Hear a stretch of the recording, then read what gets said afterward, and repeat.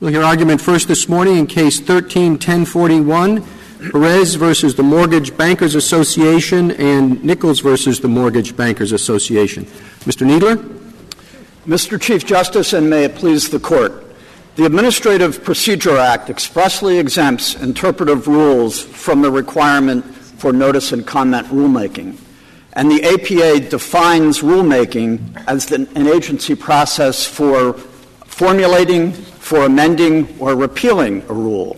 Thus, an agency's amendment or repeal of an interpretive rule, just like the initial issuance, is exempt from notice and comment rulemaking.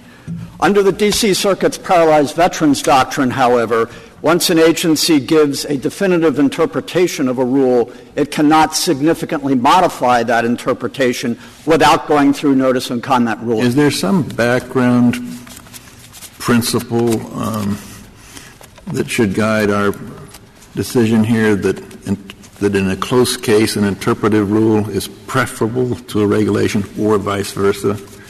Because it seems to me it would help you in your case if you said that interpretive rules serve an important function and the paralyzed veterans decision is an incentive not to adopt an interpretation. Right. I think that's absolutely correct. First of all, the question of whether this is an interpretive rule is not before the Court. That was correct. Conceded below. But it is of critical importance for agencies to be able to issue interpretive rules, and this is reflected in the passage of the APA itself. The committee reports show that the not imposing obstacles to agencies issuing interpretations was designed to encourage them to let the public know what their interpretations of the statutes and rules that they administer. And if I'm an agency head and you're my attorney, do you advise me that interpretive rules are often preferred to regulations?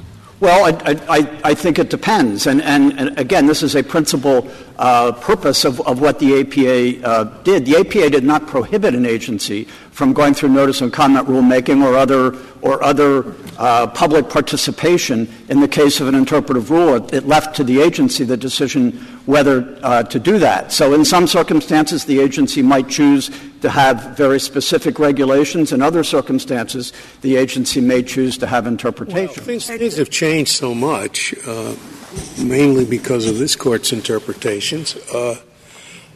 Was it not envisioned by the original APA that substantive rules had to have notice and comment because they would indeed be reviewed by courts on the basis of abuse of discretion? I mean, whether it's 25 centimeters or 250 centimeters for a particular substantive rule, there's no way for a court to say that that's right or wrong. Whereas it was certainly envisioned by the original APA, was it not, that interpretive rules would not be given any deference by the courts. And that's why there didn't have to be notice and comment, because the APA says in so many words that all issues of law shall be decided by the court. Yes, but the question of deference, when an agency, when a court is deciding a question of law, that takes into account the agency's interpretation. This is demonstrated by Chevron, because if Yeah. You can say that, but that's not what anybody thought when the APA was passed. Well, as we point out in a reply brief, it was understood that there would be principles of deference to agency interpretations, and beyond that, with respect to interpretations of legislative regulations, Seminole Rock was actually decided before the APA was passed, and so the principle of courts giving deference to an agency's interpretation of its own regulation. What about, Mr. Kneedler, this particular kind of interpretation? Is this an unusual situation, or in classifying employees for purposes of the Fair Labor Standards Act, has the agency changed its mind about an initial classification? I mean, here we have the agency has taken different views on whether loan officers qualify as administrative officers. Is the Fair Labor Standards Act subject to this kind of review and revision by the department? Well, there haven't been that many instances of changes, but one of the purposes of giving an agency the authority to interpret a statute and its regulations is to take into account evolving circumstances. The certain job descriptions, for example, may not even have existed at the time or may have existed in a very different way at the time a regulation was adopted or a prior interpretation was given. But I do think it's important to recognize that the Fair Labor Standards Act is a situation in which Congress has actually contemplated that the agency would give interpretations and might change them. As we point out in our brief. Was there a particular basis for the change in this case? Yes. The agency in 2010 principally thought that the 2006 interpretation was simply erroneous because the 2006 interpretation had relied on Section 203B, which was part of a list of examples of applying the general standards in Section 200, and it I think basically overlooked it or didn't give significance to the fact that regulation itself. Was there a change in leadership at the agency between those two interpretations? Yes, there was. Yes, there was a change in the leadership, but the agency. Change in administration. Yes, change in administrations, but the agency. Isn't that a more likely explanation?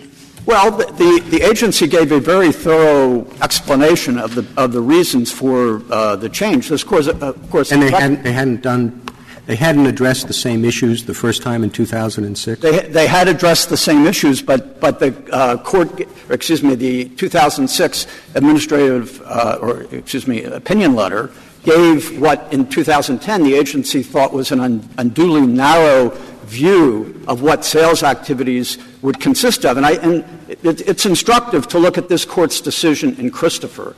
Christopher had to do with the interpretation of another part of this same exemption for outside salesmen. But the Court there recognized that various functions are incidental to sales activities, and even if they don't necessarily encompass the direct face-to-face activity, preparing for that meeting and doing research on that particular customer's view is part of sales activity. The 2006 opinion letter did not really take that view. It really just said that the face-to-face interaction was the part 2006 advice contrary to prior advice?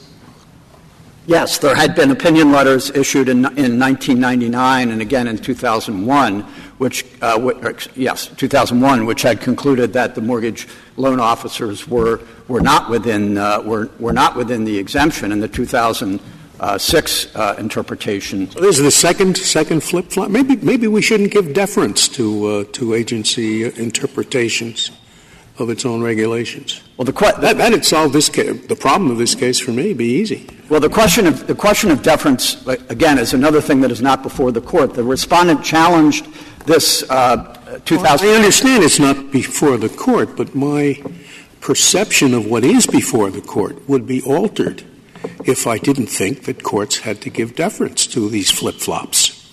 Well, the question of how this Court's decisions have different formulations about how a change of position may be factored into the question of deference. We point this out in our reply brief. In the Thomas Jefferson Hospital case, the Court suggested that change in interpretations would matter. But then later, again in Christopher, the Court suggested that the way a change in positions would be taken into account is that it would be some indication of whether the agency had given fair and considered — whether it was a product of fair and considered judgment today. In this case, didn't the government say explicitly that its interpretation would be entitled to controlling deference? Well, that was an invocation of the Seminole Rock standard, yes. And under Seminole Rock and our deference. If it has controlling deference, does it have the force of law? No, it doesn't. I think controlling is just describing the consequence of a court going through the interpretive process. Same thing under Chevron. If the court has to go through its analysis of deciding whether the agency has interpretive authority and whether the interpretation is reasonable. If all that's satisfied, then the agency's interpretation controls, but it's not controlling. It's a formal difference, but as a practical matter, do you think there's much of a difference? I think there's an important difference because a legislative rule, which has the force and effect of law, itself prescribes duties for the regulated party. You can be sanctioned or be held liable for violating the regulation itself. That's not true for an interpretive rule. An interpretive rule is giving the agency's view of what some other provision of law means, and it's that other provision, be it a statute or a regulation. That was that's what's been troubling me. I have looked at the academic debate on how to identify a legislative or from an interpretive rule. I'm not quite sure that we don't need to get into that here. But I was troubled by your answer to Justice Kennedy, because you were suggesting that there is no standard by which you decide what becomes a legislative rule and what becomes an interpretive rule. No, but I think what I meant to say. You were saying if you were advising on this issue that some you would suggest go by rule and some you by legislative rule and some you'd suggest go by interpretive rule.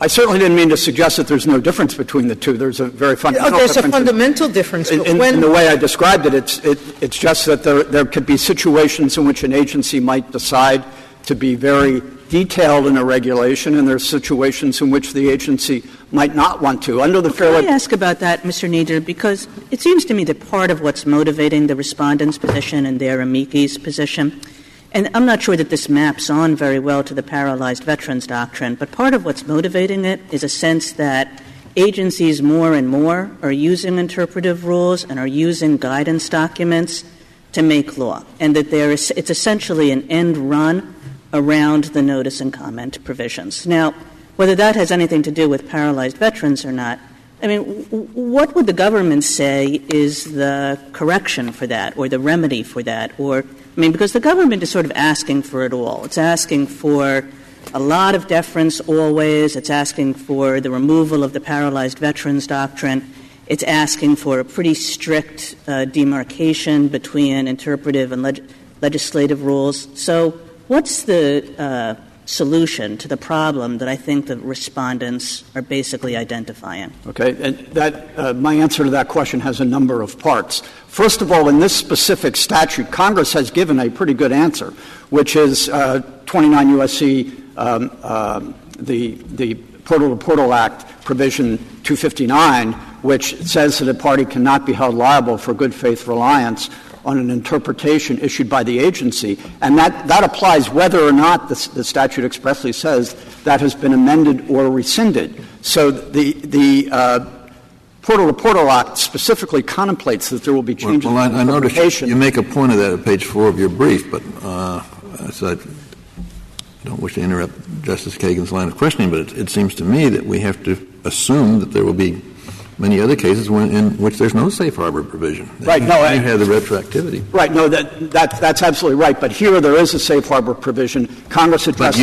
But you don't ask us to confine our reasoning to that kind of case. Right. And so with respect to agency guidance and that sort of thing, the APA contemplates that agencies will develop their own procedures, and in fact agencies have done that in recent years. There are agencies that seek public participation when they're developing guidance documents, sub-regulatory guidance documents. It's the way the FDA proceeds.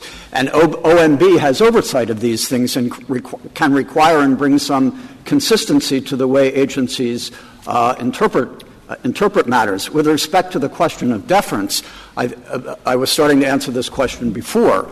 This Court's decisions specify some different possibilities in the way deference might play into a change of position. But in Kennedy versus Plan Administrator, the Court said that a change of position is no reason in itself to disregard the agency's position. And then in Long Island Care, the Court said at least where there's no unfair surprise. So Suppose a court had given, quote, controlling deference to the 2006 rule. Does that make any difference? No, I think by analogy to Brand X, if the agency gives a different interpretation to the regulation, that change should be given effect by a reviewing court. But you go back to answering Justice Kagan. How do you address the fundamental concern, which is that agencies are bypassing the notice and public comment by using interpretive rules when they should be using legislative rules? First of all, I mean, I think some may have that impression. I don't think that assume the impression is true. That's why I asked you define when one has to be used and when the other can't. Well, the D.C. Circuit's decision in American Mining Congress has been given a lot of attention as dividing between what's an interpretive rule and what's a regulation. And I think the principal guide there is whether, in the absence of the rule, would there be a standard to which the regulated party could be held. And here there unquestionably is. The Fair Labor Standards Act applies, and the regulation itself dealing with the exemption, which Congress has expressly authorized the Secretary to define, identifies who is an administrative employee by several factors. So here there's this interpretive regulation is by no means necessary to establish a basic rule of liability. Now, there could be situations that again, were identified in American Mining Congress and frankly, in this Court's decision in Gonzales versus Oregon. If the agency issues a regulation that does nothing more than just parrot the statute, then the agency hasn't really accomplished anything by its regulation, and its interpretive rule would not get deference. But if the agency has actually given content, even if necessarily in somewhat general terms, then that is satisfactory. And under the Fair Labor Standards Act, there are, at the time the 2004 regulations were issued, labor estimated there are 134 million people in the workforce, approximately, I think, 26 million covered by the what they call the white-collar exemption. It would not really be feasible for the Department of Labor to issue detailed regulations trying to identify every type of employment, every sector in the economy.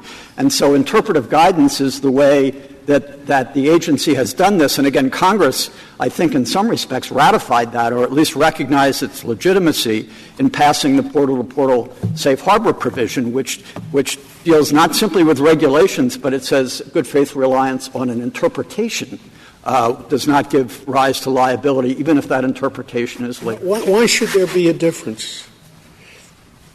Pardon me? Why should there be a difference between the two, between the treatment of substantive rules and interpretive rules? Well, as I said, substantive rules or legislative rules themselves have the force and effect of law. They themselves define duties and obligations. Interpretive rules, and this is in the Attorney General's manual on the APA, which this Court has repeated in Chrysler, is designed to inform the public of the agency's view of the statute. Well, nonsense. Whether it's an interpretive rule or a substantive rule, it is reviewed by a court with deference, right? We give the same, and you want us to give the same deference to both. Yes. So what the court says about in its substantive rule is just as much or no less law than what a court says in its interpretive rule. If the court is within the bounds of ambiguity, it is the law. And a court cannot change it. No, so why should there, I just don't understand the difference in treatment between With respect, Justice Scalia, I think there's a critical difference, and that is that when the case goes to court, the court is deciding whether the agency's interpretation, whether to defer to the agency's interpretation or not, but ultimately it's the court that is deciding what the law is under principles of deference. So under Chevron, if the court decides that the agency's interpretation is appropriate, then it's the court that is construing the statute. And by parallel reasoning, we think that's true also for. I'm rather surprised. Sorry to wake up so late, but yes, you said yes. That you give the same degree of deference whether it's a legislative rule or an interpretive rule, where it's a legislative rule. Congress has, through interpretation of the statute, said to the agency, You are to expand on the statute through rules. They're exercising delegated congressional authority. And, of course, we have systems for deciding what deference we'll give, and it's usually quite a lot. Or it's an interpretive rule, it's just what you said. The agency's giving its interpretation. Yeah. And in that kind of case, the deference that a court will give to it, the answer has to be, though it might not accept everybody on this court, it might not agree with it, it depends. Very often you give them that deference because they know more about the statute, about what went on at its enactment, and what Congress meant. If that's the reason, and they change their minds, I would think the deference sinks quite a lot. Something it wouldn't do with a legislative rule, or after all, they have the authority to decide either way. So I agree with you. We needn't go into those matters in this case, and I surely hope we don't. But if we do, is there anything I said you disagree with? Well, yes. I think that I think on the question of deference to an agency's interpretation, the court has adopted. It's called Skidmore. Well, no, it's very often our deference and Seminole Rock tracing actually throughout this court's jurisprudence. I think it's almost 50 cases in which the court has recited but that Mr. standard. Nieder, I mean, one of the very strange things about this case is that I thought that in Smith-Kline, and I recognize that the government probably doesn't like this aspect of Smith-Kline, but that Smith-Kline basically says when it comes to our deference, if the interpretation has been unstable over time and if the interpretation has created a kind of unfair surprise for private parties, that those interpretations do not get our deference. So the very kinds of interpretations that we're talking about here, which is revised and amended interpretations, they don't get our deference in the first place. So this whole notion that we're supposed to be so worried about this because we're going to give it our deference, well, we don't. Well, I don't think Christopher is dispositive on that point. And if I could explain, there's another way to look at this, and that has to do with the giving deference, whether deference should be given to the agency's new interpretation with respect to transactions that occurred before. That's a question of retroactivity, because one could say if the agency gives a new interpretation to an existing legislative rule, that to give deference to that interpretation retrospectively is in effect to apply the regulation as so interpreted retroactively and not give it effect. But I don't think the fact that there's a change of position doesn't seem to us should change the deference going forward, which is really the critical point.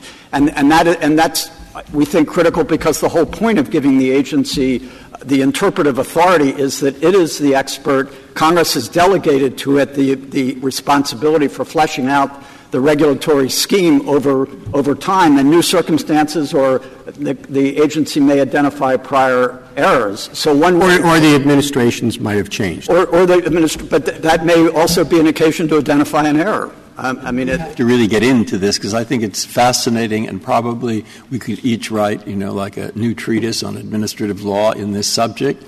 Is it possible to decide this case without going into the question of deference? Yes, as I said before, this interpretation was challenged not only under the paralyzed veterans doctrine, but also as being substantively invalid. And the district court rejected that interpretation, finding that it was clear on the basis of reading the regulations that the new interpretation was valid, and Respondent did not appeal that. So any questions about deference to the new interpretation are simply not part of this case and should be left for another case. But going back... But that's often the case when you have a procedural challenge. Right.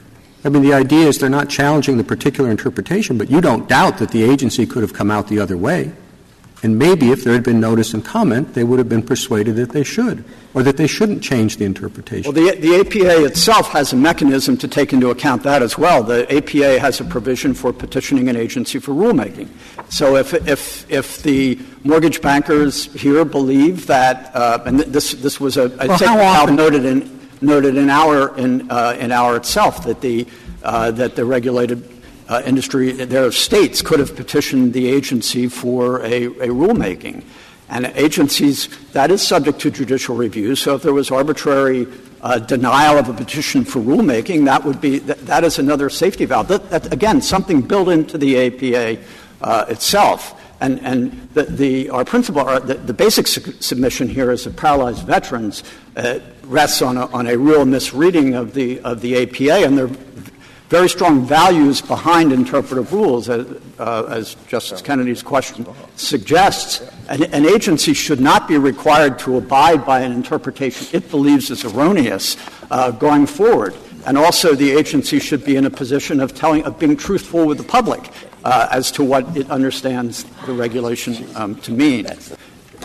I'd like to reserve the balance of my time. Thank you, Mr. Kneedler. Thank you. Ms. Ho?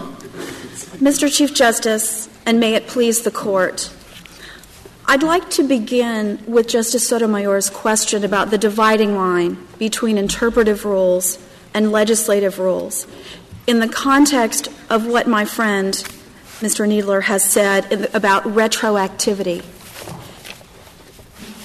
I think when you consider, the government says, and it's recognized in the past, that the 2010 AI, the agency action that is at issue here, the government has said it was such a substantive change in the law that it could not be applied retroactively. That is fundamentally inconsistent with any notion of an interpretive rule. Ms. Ho, I think that this entire case has been litigated with everybody accepting that this was an interpretive rule. Now, maybe that was wrong. Maybe you should have come in the first instance and said, really, we think this is a legislative rule, and so it had to go through notice and comment. But you didn't do that. Everything that happened in this case happened on the view that this was an interpretive rule, and the question is what followed from that classification. Respectfully, Justice Kagan, I disagree with that description. As we explain on page 46 of the red brief, what we said below was that the 2010 AI was an interpretation. An interpretation is not dispositive of whether it's a legislative or interpretive rule. Perhaps more importantly, Justice Kagan, the D.C. Circuit, in its decision under review, gave no indication, made no suggestion that what it was in fact doing was subjecting a legislative rule, an interpretive rule, to notice and comment. It held, and it cited the APA, that the AI 2010 was a de facto amendment. Yes, but to the contrary, Ms. Ho, the entire paralyzed veterans doctrine is about when interpretive rules get notice and comment, have to get notice and comment, if ever. It's not about the division line between interpretive rules and legislative rules. So when the D.C. Circuit starts citing paralyzed veteran, it's on the assumption that what we're talking about is an interpretive rule. Again, Your Honor, I would respectfully disagree with that. And I don't dispute that there is loose language in dicta and that the D.C. Circuit has not been entirely clear about that. But I think it's not just loose language. If you go back to paralyzed veterans itself, they deal with two arguments. The first argument is what's become known as the paralyzed veterans doctrine, and then they say, there's another argument in the case, which is that this isn't an interpretive rule at all. Your Honor, I think the way that I would understand both paralyzed veterans and the cases since it is paralyzed veterans, it looked at one argument for why what it had before it was interpretive in name only. And it said the best argument here is that this isn't an interpretable, it is a de facto amendment. And why wouldn't the 2006 interpretation, which you say should have stuck, why, if it's legislative, if it's substantive, then the 2006 interpretation was equally defective because there was no notice and comment for the 2006. If you are trying to characterize the 2010 rule as not interpretive, I don't see how you can say, but the 2006 rule was interpretive, especially since there were the earlier rulings the other way. What was the 2001 and So it seems to me that you want it to be interpretive when it favors you, and you want it to be not interpretive. You want the 2006 to be interpretive because you didn't go through notice and comment, right? Your Honor, I think what the status of 2006 opinion, which is not before this Court, I agree with you. It's a difficult question. I think the 2006 opinion has characteristics of both legislative rules and it has characteristics of interpretive rules. The key thing for this case is the government's concession that in 2006, that opinion letter was the Department's authoritative, definitive interpretation. So regardless of the status of 2006, the key thing from the D.C. Circuit's point of view in deciding whether it was a de facto amendment, and again, there's nothing in the decision under review to suggest. Well, I don't understand why we should say go back to an interpretation that didn't get — I mean, I can see you say the 2010 should have had notice and comment. But why return to an earlier position that didn't have notice and comment? I think you could say wipe it all out, start over. But I don't see how you can say the 2006 rule sticks when it has the same defect, on your view, the 2010 did.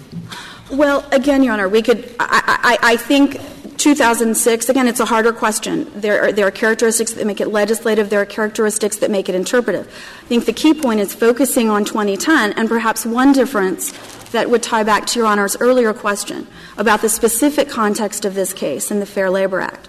My friend has talked about the Portal-to-Portal Act, about Section 259. One thing that the 2010 AI did is it repealed, it withdrew the 2006 opinion letter, which under 259 gave employers an opportunity to plead a good faith defense. In withdrawing that, the 2010 AI effectively abridged a statutory defense. And I think in that respect, the 2010 AI, I think I don't follow that, because it seems that as far as the change, an employer who had relied in good faith on the 2006 interpretation is home free. I thought that much was clear. Your Honor is correct. Assuming that an employer can prove good faith. But that's only from 2006. How could there not be good faith? Here's a regulation. I followed it. What more do I need to show good faith? In any particular case, the question would be good faith. I mean, an employer would have to show that it did in fact it reviewed, it looked. Often this is one of the more hotly litigated aspects but of the litigation. The employer would say, here's interpretive rule 2006. I followed it to the letter. What more would need to be shown? Then here's a regulation on the books, or an interpretation on the books. I followed that interpretation. I thought it was clear that such an employer would not be liable for the past. Now, for the future, it's something different. Yes, Your Honor. There are several elements. That would be only from 2006 to 2010. Going forward, of course, and of course in this case in Wait, even for that period, I assume he'd have to prove that he relied on the regulation. Yes, relied in good faith. If he did this without any knowledge of the regulation, he would not be in good faith reliance on the regulation, would he? That's correct. But I didn't imagine, and maybe I misunderstood Mr. Kneedler. He wasn't suggesting that they would go back and prosecute people who didn't happen to read the regulation but were acting in compliance with it. I guess we can ask him, but I mean, do you think that's what the government is going to do? No, Your Honor. I think what's significant from our perspective about the government's position that the 2010 AI should not apply retroactively is that in an amicus brief in Henry, it's in, I apologize, it's not before the Court, it's on JA 279 and 280 in the Court below. In an amicus brief in another case, the Department took the position that the AI should not apply retroactively because substantive changes in the law that do not simply say what the law, according to the agency, is and has always been, do not apply retroactively. So our position is that, and Justice Sotomayor, wherever the line what between changes what is an interpretive rule?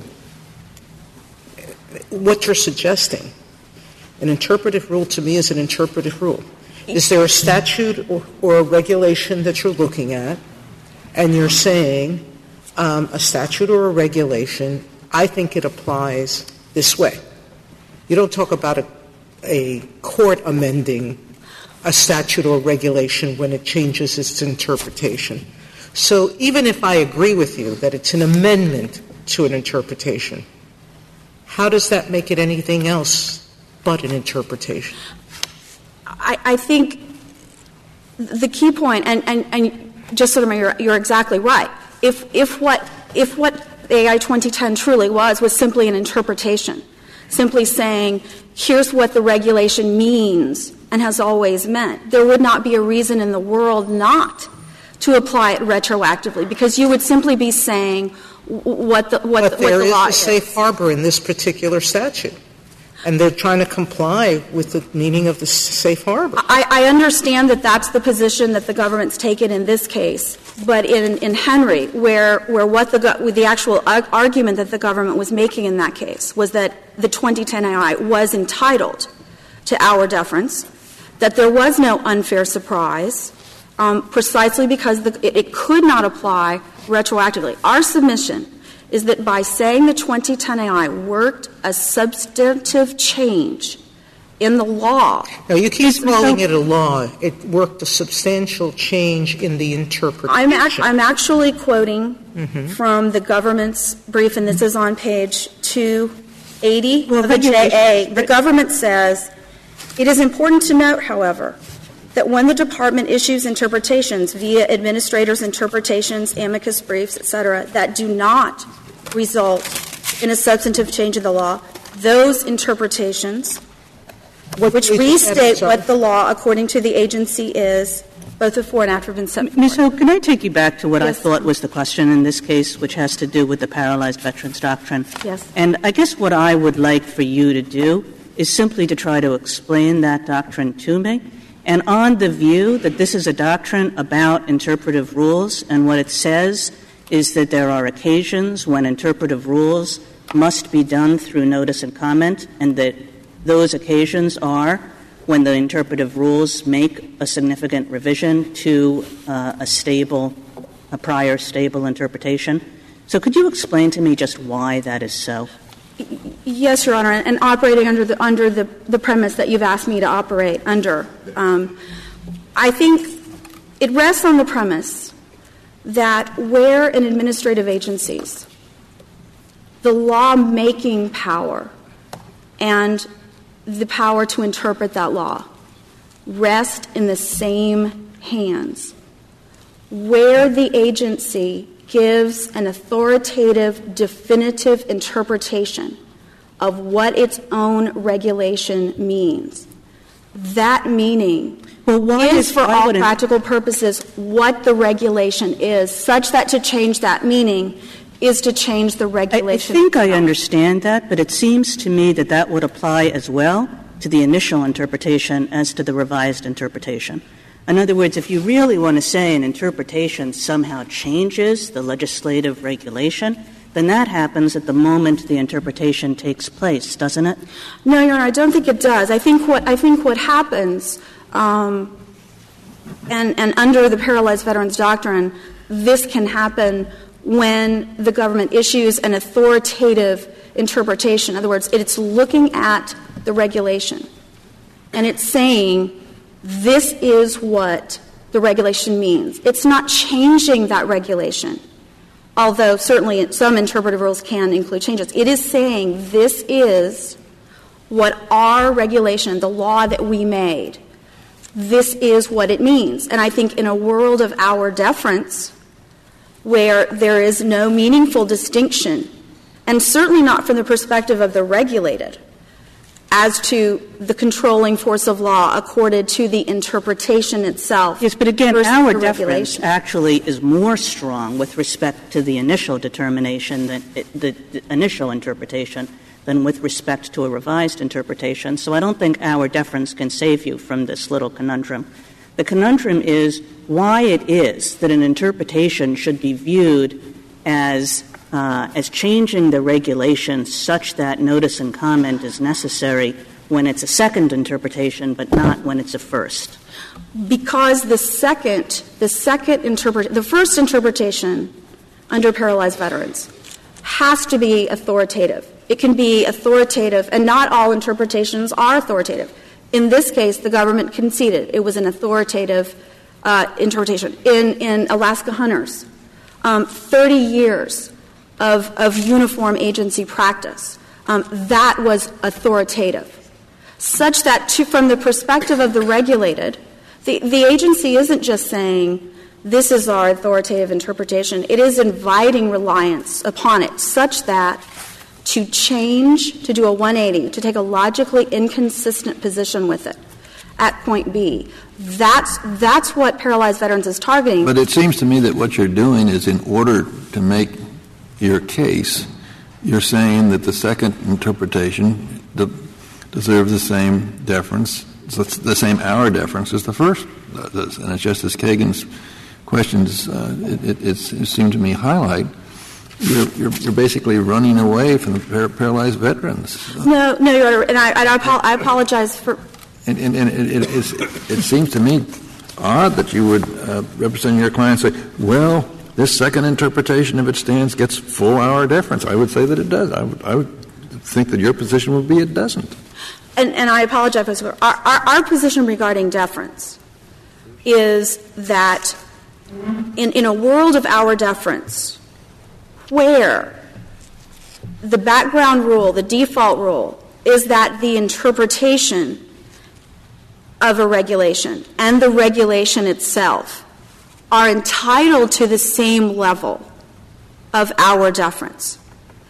To me, that makes sense of the paralyzed veterans doctrine because, again, the difference between the regulation itself and the authoritative interpretation of it collapses. Our position it may not be a bad idea to run away from paralyzed veterans. I mean, how is it at all consistent with Vermont Yankee?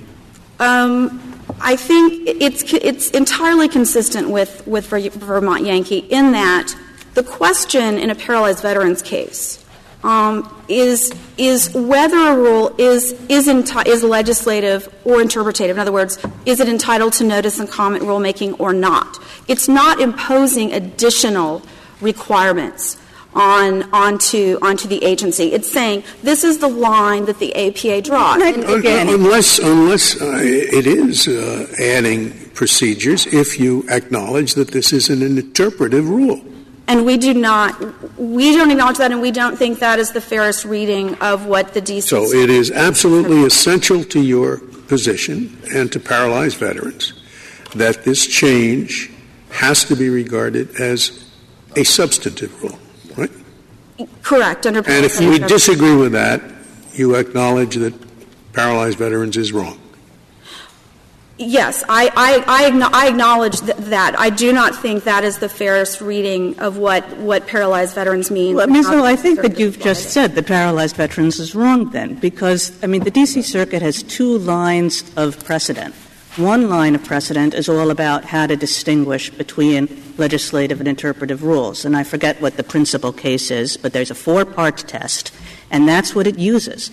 And paralyzed veterans it uses for a different purpose altogether, which is that when it's decided that something is an interpretive rule, there's still another question to be asked, which is whether that interpretive rule revises a previously stable interpretation. Your Honor, what I would say is that American mining, the American mining case that you're referring to, the fourth prong of that is whether the rule is an amendment.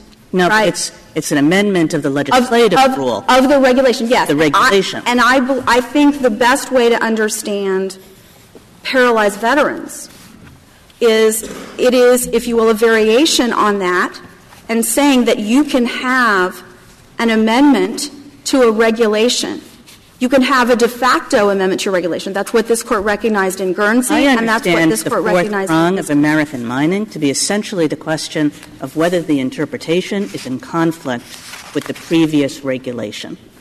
Yes, Your Honor, and I think paralyzed veterans is best understood as recognizing a variation on that. And I think that's precisely why in paralyzed veterans the Court went on to consider whether the rule may be legislative on any other number but then, of prongs. Go back to what Justice Scalia asked you, which is that if you drop this kind of reinterpretation of paralyzed veterans and you assume that what we are dealing with here is an interpretative rule, that you don't think notice and comment is required. I think the APA is clear. The dividing line is between interpretative rules and legislative rules. The question in this case is whether the 2010 AI is, in fact, an interpretive rule. So what Our should we submission do? That is, I concede, a more difficult and interesting question. But the question presented in your reading of it is whether notice and opportunity for comment are required when an agency issues an authoritative interpretation of a regulation that squarely conflicts with the same agency's prior authoritative interpretation. All right? That's the question presented. Okay? So we can answer that pretty quickly, I think.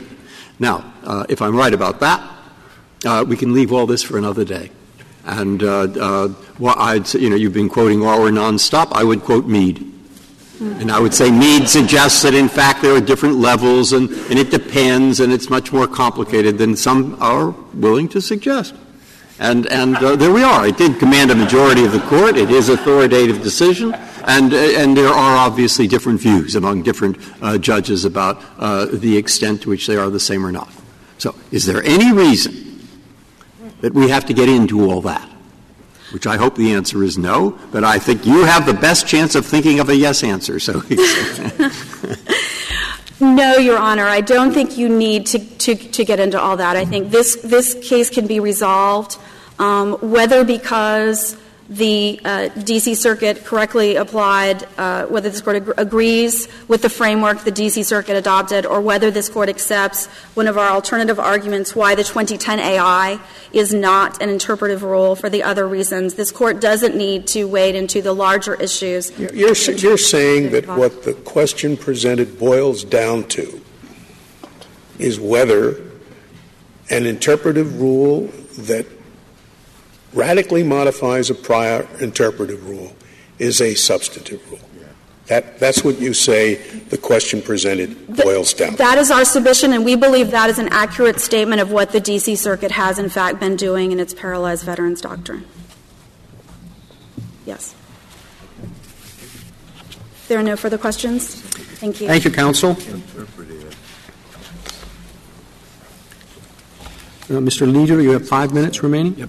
Yes, thank you. On the last point, an interpretive rule doesn't get transformed into a substantive rule simply because a prior interpretive rule has interpreted a regulation or statute. We have two interpretive rules that have the same form, and they're both intended by the agency to be What do you do with the quote from your brief that she relies upon? The brief in the Henry case, I think what the agency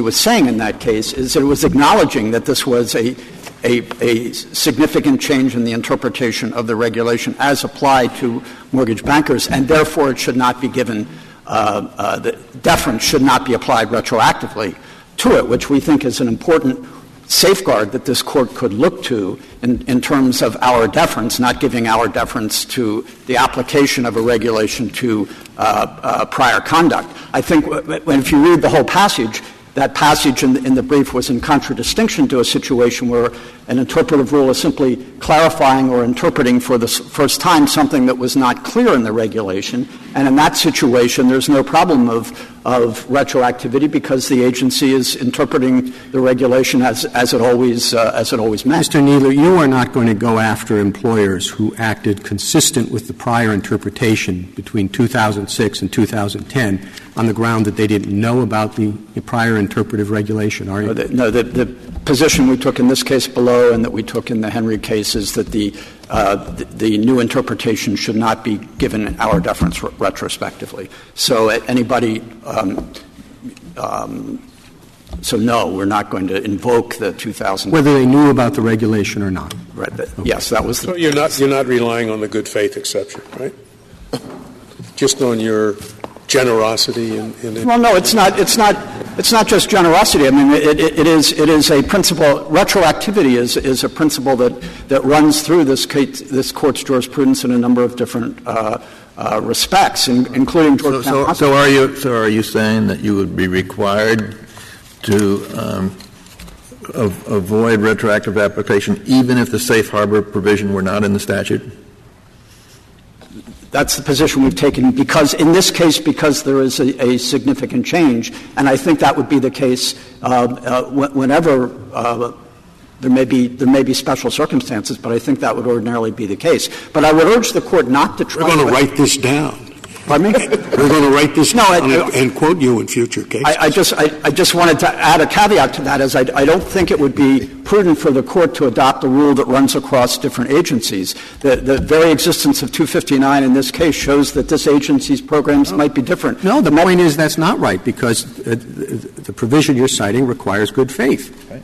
And you told me it doesn't matter whether they know about it or not. But yes, because there was a change, but that may not be the case under all programs, is the point that I was going to make. Under the Medicare program, where you have an ongoing reimbursement arrangement, and you have a combination of rulemaking and adjudication, there are no private suits under the Medicare program the way there are here. The approach might be different. An interpretation of a regulation says what the regulation has always meant.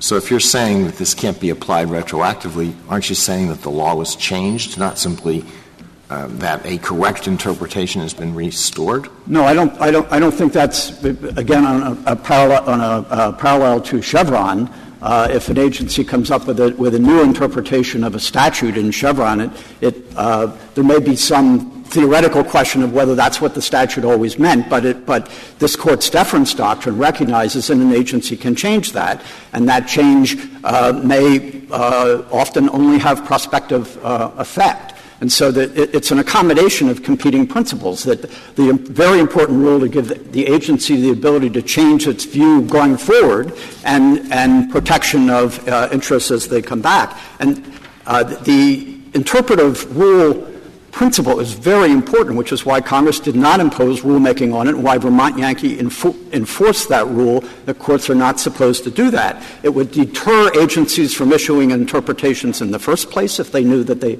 had to go through a cumbersome process to change it. All one has to do is look at the Medicare program that was discussed in Guernsey Memorial Hospital, where there are 640 pages of regulations, the Court said, aided by the provider reimbursement manual. An agency could not be expected to go through notice and comment to modify that. Thank you, counsel. The case is submitted.